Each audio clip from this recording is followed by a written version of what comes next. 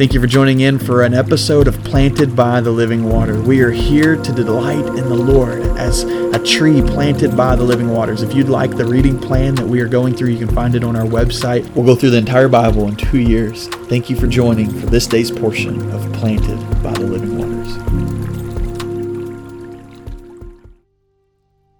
Yesterday, I actually jumped ahead a little bit by going to Matthew 26. But I want to continue in Matthew 26 for today because there's so much there. Like I said yesterday, we looked at the Garden of Gethsemane and Lord, make us desperate for your will and for what you're doing, and to watch and pray before you. And again, there's an opportunity to come tonight to prep and pray for the women's conference coming up this weekend. Again, a divine appointment from the Lord, and we're asking God to show His mighty hand in that. Today, what I want to talk to you about is the end of chapter 26, and this is after Judas betrays Jesus. There's the betrayal. Jesus goes before the Sanhedrin, and Peter ends up denying Jesus 3 different times. And I want to just pick up there in Matthew 26, verse 69. It says, "Now Peter sat outside in the courtyard, and a servant girl came to him, saying, 'You also were with the Jesus of Galilee.' But he denied it before them all, saying, 'I do not know what you're talking about, what you're saying.' And when he had gone out to the gateway, another girl saw him and said to those who were there, 'This fellow also was with Jesus of Nazareth.' But again he denied with an oath, 'I do not know the man.' And a little later, those who stood by came up and said to Peter, 'Surely you are one of them, for your speech betrays you.' And then he began to curse and swear, saying, 'I do not know the man.' And immediately a rooster crowed, and Peter remembered the word of Jesus, who had said to him, 'Before the rooster crows, you will deny me 3 times.' And so he went out and wept bitterly."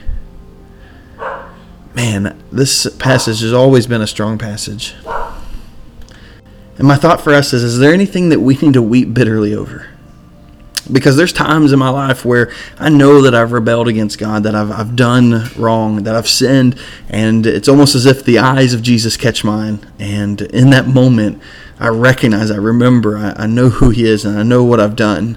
And my question to you is are you in that state now? Is there something in which the eyes of Jesus are meeting you on, and you know that you're wrong? And my plea to you today is, would you weep bitterly?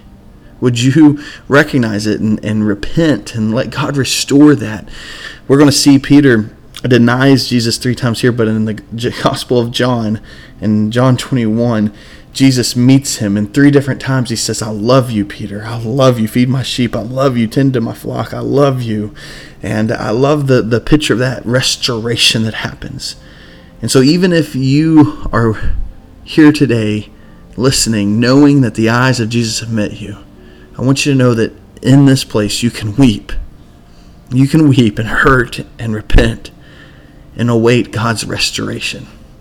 Father, we love you, and I just pray that you would bring about restoration on our lives, God. Lord, especially in our sin, where we failed you, where we've fallen short, Lord. I pray that you would convict us, Lord, and that we would weep bitterly, that sin would hurt us, that when we rebel, when we deny you, that it would hurt. And God, in that, you would meet with us and restore us. That's how good your grace is. That when we deny you, when we sin and rebel against you, even in that place, Lord, you can find us. And Lord, in our repentance, you restore us. And so, Lord, would you bring about restoration? In the name of Jesus, I pray. Amen.